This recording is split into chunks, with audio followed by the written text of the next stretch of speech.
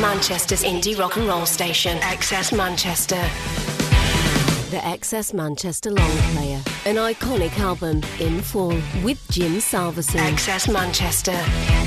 Hello, how you doing? This is the XS Manchester Long Player. I'm Jim, and today I'm taking another classic album and talking to the people who made that album, a modern day classic, on today's podcast. Only going back 3 years to 2020 and the release of Lottery Winners' debut album, their self-titled debut album. An album that was released just 1 week before the world imploded and the first COVID lockdown happened. We'll talk to the band about the impact that had, as well as the inspiration behind this album and the long decade as a band that led up to its release back in 2020. Really cool chat this with an awesome band that get a lot of love inside and outside Manchester. This is the XS Long Player for Lottery Winners by Lottery Winners. I'm joined by all of them in force, Lottery Winners. How are you doing, guys? Hi. Hello. Hi, it's lovely to see you. It's nice to see you. You look so nice. Oh, thanks. You really do. Such a handsome man. You've got your sunglasses on today, Tom, as well. It's like proper rock star now. I know, I'm feeling like dress for the job you want. I don't want to be a rock star, so I've just started wearing leather jackets. And They look a lot better on the radio. I'll be honest. I bought these sunglasses because I seen Liam Gallagher, a picture of Liam Gallagher in them, and I was like, I'll look exactly like Liam Gallagher if I bought them. I did the same with a hat that Liam Gallagher had. He had one of those, you know, those Russian furry hats. Yeah. It was like Yeah. a thing on the Thames. I'm like, Liam Gallagher looks cool in that hat. I do not look cool in that hat. I think we all need to accept that we're not Liam Gallagher. Yeah, you came into the studio, didn't you, last week, and you were like, "Do you like these?" And me and Joel just didn't say anything. Everyone just laughed at me. It was so hurtful. Well, we're not talking about fashion today. We're talking about your debut album, which came out back in 2020 now, self-titled debut. But I think the important thing to talk about when we talk about your debut album is the time that led up to the release of the debut as well, because it wasn't a couple of years here and there. It was a decade or so, which I think is important for the context. We could spend hours talking about what happened in those 10 years, but we're not going to. I want you to sum it up for me in, if you can, about 60 seconds. Kind of potted history of Lottery Winners. I'll sum it up. You'd up to 2019, let's say. Yeah. You'd think with 10 years writing, the album would have been a lot better. No, we just found our feet, we were playing in pubs to start off with, but we always wanted to play our own songs. Like a lot of our mates were in covers bands and that weren't really interested. So we just wrote songs and just built it up over a number of years until we felt like the time we were ready to finally, after all that time, put out our debut album. And then I can't remember what happened in March 2020, but it was pretty catastrophic for everybody. Yeah. I mean, you kind of say that with the period of time, obviously releasing your debut album, and it's happened now and it's now in the past, and you can look back at those 10 years and go, oh, it was about getting ready. I'm sure it didn't feel like that at the time, did it? It didn't feel like we're not quite ready yet. We'll just hold back from that debut or hold back from that record deal. It kind of did, but we were always eager to go. But I think we always knew that we didn't quite have the thing yet. Yeah, it felt like it at the time. As soon as we realised that we were ready with it, then it was like, right, now's the time, let's go on. We had like a major record deal that fell through, and there was a lot of anxiety and a lot of like poor mental health around that time. Like that was difficult to deal with as a band that had worked so hard and then got the major record deal, and then it kind of fell through after I told literally everybody that I met. Like everybody, it was like a running joke for you. Like when it was like, we once went to a swimming bath and I dipped my head underwater, and by the time I jumped into the pool, come back up for air, Tom was talking to some like lifeguard who was like, "We've been signed." It was like Tom Bingo. So that was difficult. It was a difficult time, but then like when we actually came around to putting the album out, then that feels to me like the start of the band actually. Even it was all just like foreplay. Right. And then now we're getting to business as soon as that album came out. Can you say foreplay? Yeah.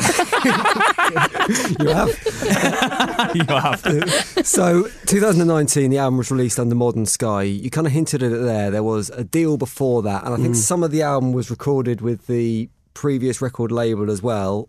That fell through. As you say, there were kind of mental health challenges, as there would be around that stuff. You guys always seem really close and together as a band. Was there any moments where that kind of falling through and the stress that would have put on you felt like it could have been the end of it all? No, not even for a second. We're a family, us, and like we go through the good times and the bad times together. Like genuinely, we're always there for each other, and like even if we ever have a little spat, it's always over straight away, innit? I think because we all know the high stress that we have to deal with, but we all know we've got the four of us. It kind of evens it out, doesn't it, and takes that stress away that we're all there and dealing with it and all have the same problems. It's kind of a rare situation to be in. Like, none of my other friends would get this kind of the relationship that we have and the things that we've been through. It's totally unique. So there's like, even my family, I don't think I'm as close to, I'm sorry if you're listening, Auntie Tracy. I don't think I'm as close to my family as I am with these people, right? Like, this is my family, you know. I like my mum and that, she's all right, but... They don't snore in a van 24/7, so do they? That's it, we spend so much time together that it's kind of like, you have to be completely your authentic self because there's no time to be anything else, is that there's like... A lot of time. Yeah, there's a lot of time. A lot of time together. Did that make it feel more special when the second deal came along and obviously the album then got made and then got released? Did that kind of make it feel, A, important because you were this family and you were so in it together, and B, because you'd had this struggle, this growth over the previous decade? It was like a second chance, right? Like a second win to be like, okay, yeah, we can still... Yeah, we were like, because we'd made the album and sat on it for a long time, and that was very difficult. Because it felt like we were stagnant for a long time. You don't want to be that, especially as a creative who loves getting clapped at. Like, God, I just want to be clapped at all the time. So any time that I'm not being clapped at is tense for me. So it was like a limbo, wasn't it? Yeah, and so, there was a real relief when we finally put the album out, and it was received so well, and, you know, it charted, and we didn't expect it to. And, you know, like, people really connected with it, and it felt... It restored my belief in everything that we'd worked on, because for a while I was kind of like, oh, is this good? Made it all worth it, didn't it? Yeah. And that was like the proof that what we are doing, it is actually worth it. But we knew enough that we didn't want to let it go stagnant, and we was like, no matter what, regardless of whether they got another deal again, we'd just keep working at it and keep making sure that we got it out to the standard that we knew we wanted it to. I tell you what was a nice moment. We were on the day we released the album, actually, we were coming in here to like be on the breakfast show, and we got out of the car just round the corner here, and as we walked up, some guy stopped us with headphones in and was like, no way, lottery winners, I'm literally listening to your new album right now. How cool's that? And we were It just was like, your dad.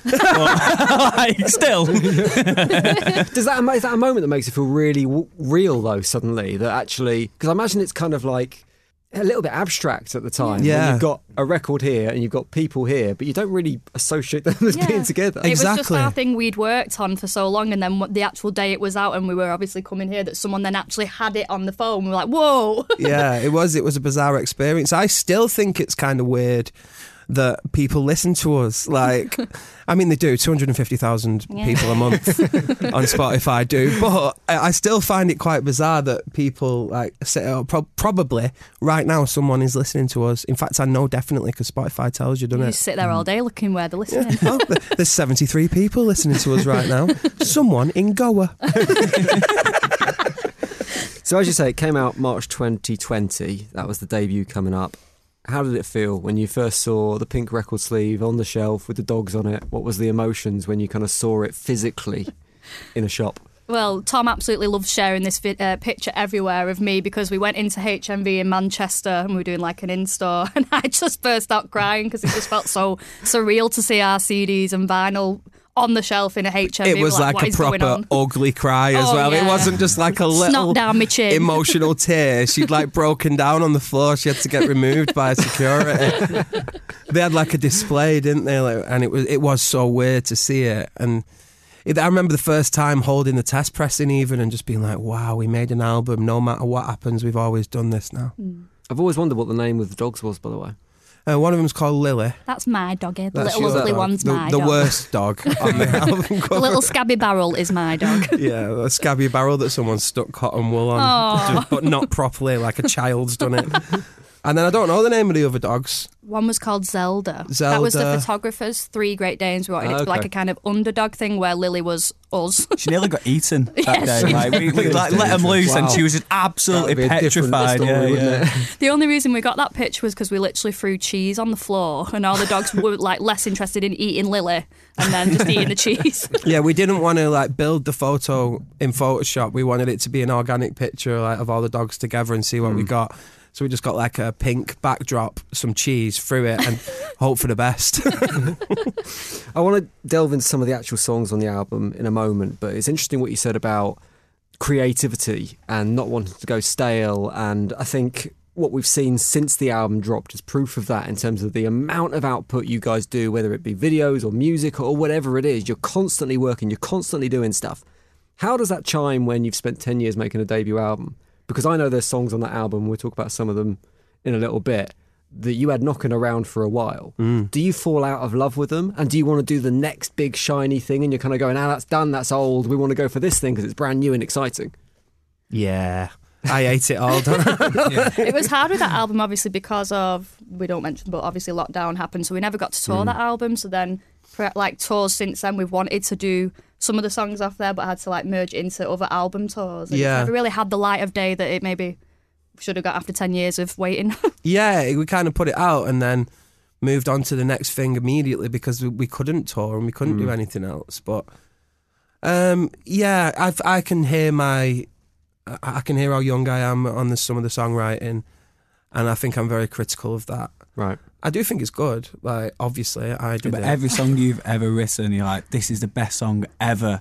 And then it's like his favourite song for like a day. And then coming the next day, nah, sack that one, that's rubbish. This is the one. And it's like every day you've got to remind him that, yeah, no, that other one is quite good, but you wait. As soon as a new thing comes don't out. tell him that. Honestly, that is the nicest thing Joe's ever said about No, but any as soon song. as you're like, oh, rubbish good. that one, and you move it on, it's like, no, you've got to remember that this song does exist. I mean, you know? thankfully, like people in the audiences when we do gigs, they remind him how good they actually are when they sing them back and stuff. It's like, oh, actually, yeah, it wasn't bad. That was it. You know? In terms of kind of like how the band works as a dynamic, because you do work hard. It has been a slog until the release, and we've seen the hard work since. Is that all of you together? Is it a joint hunger, or is there one of you, and I'm thinking I probably know who it might be, that is there, that's kicking everyone into shape every morning, dragging you out of bed and kind of getting you into the studio and getting you doing stuff? Well, I'll take this. No, it's not like that. I mean, I think every band does need like a leader character. You are the driving force. Oh, yeah, I'm glad there you you said go. it. But we all get up. We have this studio in Lee, and we all just go there every day and treat it like our 9 to 5, 10 to 11 to 3 job. With our lunch in the middle of it. But we literally go in there and we sit there every day, and like I might be doing a demo, Rob will be designing a poster, Kate will be answering emails, Joe will be watching cricket. It always eats into my cricket time going to that room. But yeah, we literally, like, we've all quit our jobs and it's just, well, 9 to 5, 11 till 3 every day. Yeah, we're all in. Like, this is what we want to do, you know. So we're all like 100% in. Right, I want to dig into some of the songs on the album now, and I think the appropriate place to start is the first single that came from the album, which was Hawaii. Oh yeah, forgot about that. As it was the kind of rebirth almost of the band, what made that tune different to what came before? Do you want me to be completely honest and candid about it? Yeah. I just thought, I'm going to write a song I don't care about that I think will get played on radio. Really? And you played it, so nice We one. did. Was it kind of literally that this is a formula that we think we can crack and get? That was the airplay? first time I'd ever tried writing in that way. Wow. That it was a bit more like methodical. I mean, I do believe in the song, and like I always have to put a bit of me into it. Like I was feeling those things when I wrote it, but it was more like, let's try and write a radio song, because we felt like we didn't really have any. And yeah, maybe that isn't as romantic as you might want, but that is what happened. And so far that, we all quite despise that song, don't we? But a lot of people do like it. People like it people because coming they're over idiots. Oh. No, not really. If you like it, I appreciate it. I guess it worked because it wouldn't have just been you thinking that. That must have gone through the label filter as well. Well, they must have seen the tracks and gone, well, this is the one that we service the radio first because this is the radio song. Yeah, well, it kind of confirmed it because the label did pick that out as being the radio song. So, yeah, I think it was what it was, and I do like it, obviously. I wouldn't have let anything go on the album that I didn't like apart from one or two. For me, that song I'll never forget that Thom decided at our Manchester gig around that, like before the album came out, decided we were going to have palm trees on stage for the Hawaii single. Oh, yeah. And then for about, was it a year after, we were still finding mud in the back of the van and everything was just covered Do you in know how mud. much it costs to hire like 4, and I say palm trees, they were house plants at Shrubs. best. Yeah, they were house Yeah. plants. They weren't. There's nothing palm tree. Yeah, about where, them, really. where you think you're getting palm trees from in Manchester? God, I'm interested. How much was it? It was like a couple of £100, Yeah. wasn't They were it? ridiculous. For yeah, one gig. Yeah, well, like we based the whole tour around around that single, really, Hawaii. And like we came on to Hawaii 5-0, that theme tune, for example. And then two gigs in, someone was like, I hate that Hawaii. Let's tear it up. I feel like I've been a bit cruel to one of my children there because Hawaii is one of my children. I do like it. I remember when you wrote it, you said it's the best song you've ever written. I mean, I've heard you say before, Thom, that a lot of the stuff you write is autobiographical. Yeah. So I'm guessing that song maybe isn't so autobiographical, but where does that apply to this album? Because I think when I listen to this album, and what I know about you is you seem like very candid, outwardly positive, but like all of us, you kind of have dips as well, and you need that kind of self-talk. And I think that comes across in the album, particularly something like Little Things, I'd say. Yeah, Little Things is one of my favourites. That was about a real tough time and losing someone. And My Only Friend as well, I think there's a lot of emotion in that song. That's quite an emotional one for me. And the last song on the album, Young Again. Yeah, I think the whole album, I really believe, is me. I can't write like disingenuously, is that a word? Mm-hmm. Unauthentically. I just, because I wouldn't listen to that. I can't listen to a song that I don't believe. So I'd never write one that I didn't believe in. So like, I have to put me into it. And I think I do that. And yeah, I am candid and I am like honest all the time. Because people, if you're expressing how you feel, that it's likely that other people will have felt that way and people connect to the song more. And it's so humbling and so nice when people come up to you and say that your song helped them through a tough time or they can relate to it and they're like, oh my God, it's like it's about me.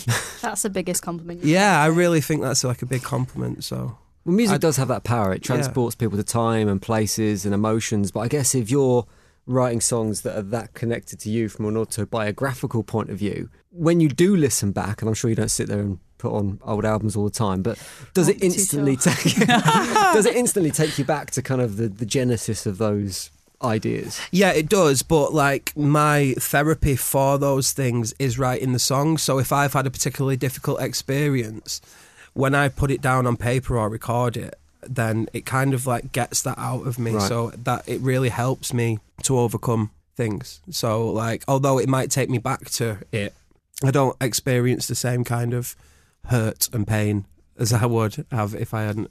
God, it's gone dead serious, hasn't it? Is it all right? You're just like nodding at me approvingly like, it's okay, you can be serious You're sometimes. allowed to be, yeah. There's no reason why you can't be. Yeah, now we're spending the time going, no, stop it. Well, as a band in that case, if the songs are so personal to Thom and they're from his life, do you still feel able to claim ownership of them as pieces of art or pieces of work? Yeah, I think so. Because I feel like we definitely put a lot of work in to the songs musically as well. Because when you take them to a room and we all sort of, and again because of how long it's taken to get to that point. But when it comes to the lyrics, and we know like, I know Tom's he won't like me saying this, but he's a genius when it comes to a lot of stuff. Oh mate, you're all right. But it's like it's I sometimes when they come into the room with the lyrics, I get that same feeling that somebody listening to it would get, where it's like, oh yeah, I get that as well. I feel, so there's still an emotional attachment to it, and as a friend as well, in the same sort of way, I'm emotionally attached to how he's feeling when he's writing them down. You know what I mean? So. I only ever listen to my drum part. You don't even know any I of the could tell you words. one lyric on that album, but I could tell you some of the sick fills in there. I love that it can be you've written it and that means something to you, but how people will pick up it means something, like you said. Yeah. So it might mean something to us as well.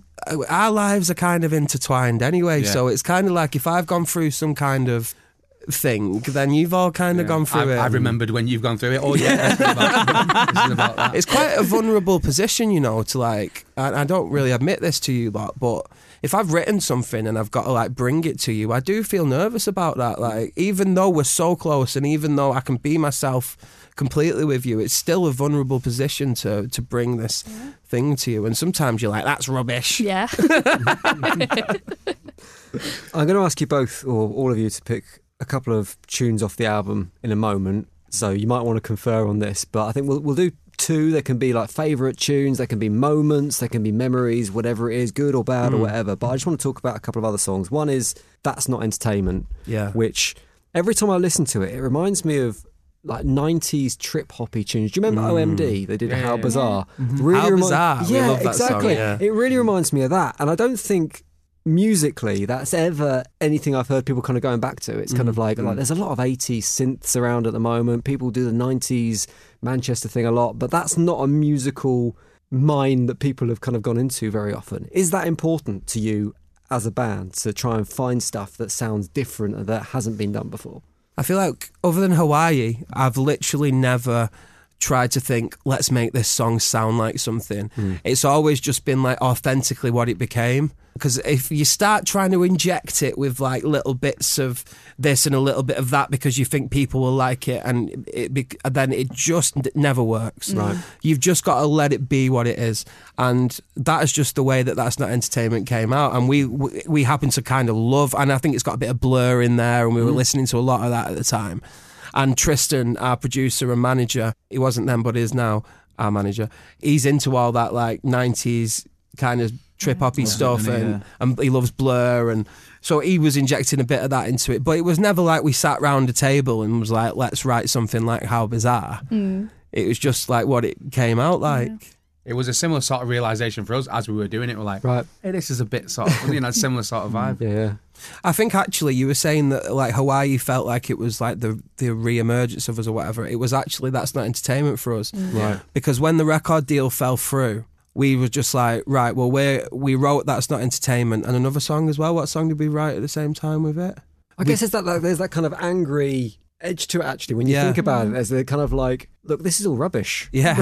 Yeah, well, that's how we were feeling. Yeah. So we did That's Not Entertainment as a single without any label when we were just on our own, and we put a little tour around it because we'd done nothing for so long. We were so stagnant. We went for a meeting in Manchester with someone, didn't we? And they were just like, well, you can just put out a single and do a gig, you know, you don't have to wait. And we were like, oh yeah. So then we just did it, and it was like the start of us again, wasn't it? Like, so although I actually, I would credit That's Not Entertainment as our rebirth. Yeah, agreed. Last tune I want to talk about is Elizabeth on the album, which I'm guessing is probably one of the oldest tunes on there. I'm sure I've seen a video of you guys in a pub maybe 10 years ago performing it. Yeah, probably. That song is kind of like the birth of Joe being in It wasn't the birth of Joe. Don't tell me mum that. That's what it was called originally before he became Joe. Push. That was sorry, I'll rephrase. That was the first song we ever wrote with Joe being in the band. So it was. So it's the oldest song that the four of us have got. Yeah. Come together, yeah. Do you remember rewriting that, Joe? Do you remember? He'll tell you what football match was on, I'm sure. I sort of do remember it because we was all just sat in a van driving down to London. And I think we wrote it there. None of us had any instruments or anything, and was like, I'll do this, you do that, you do that. And then we went to the rehearsal room, did everything that we said we'd do, and that was that. It was just done. It was genuinely like, and I was like, this is well easy. I was like, we'll have an album written in like an afternoon. And then the next song took ages. I was like, it's taking ages. This is doing my head in. Like, I quit. And 10 years later. 10 years later, yeah. Right, your turn to pick a couple of songs off the album, and like I say, connections to memories or moments, or they can just be songs you love or moments you love in them. I guess there's four of you. Want to pick two, so it's going to be whoever shouts first gets their picks on. I'd like to pick Young Again. Oh.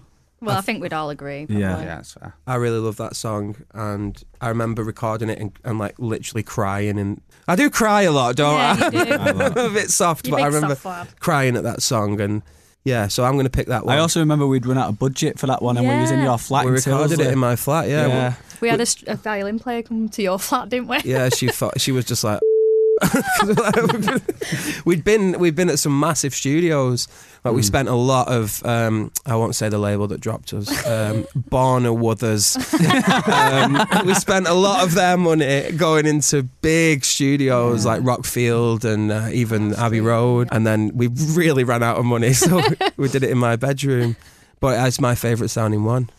When you listen back, can you hear the difference between what you were doing in the big studios and what you were doing in the Yeah. bedroom? And does it matter? No, I prefer it. Can It hear feels so much more real and organic, doesn't it? the confusion of the violin player. I was like, why am I in a bedroom recording? Yeah. Yeah, we'd hyped up like, yeah, this album's going to be amazing. Oh, where am I recording?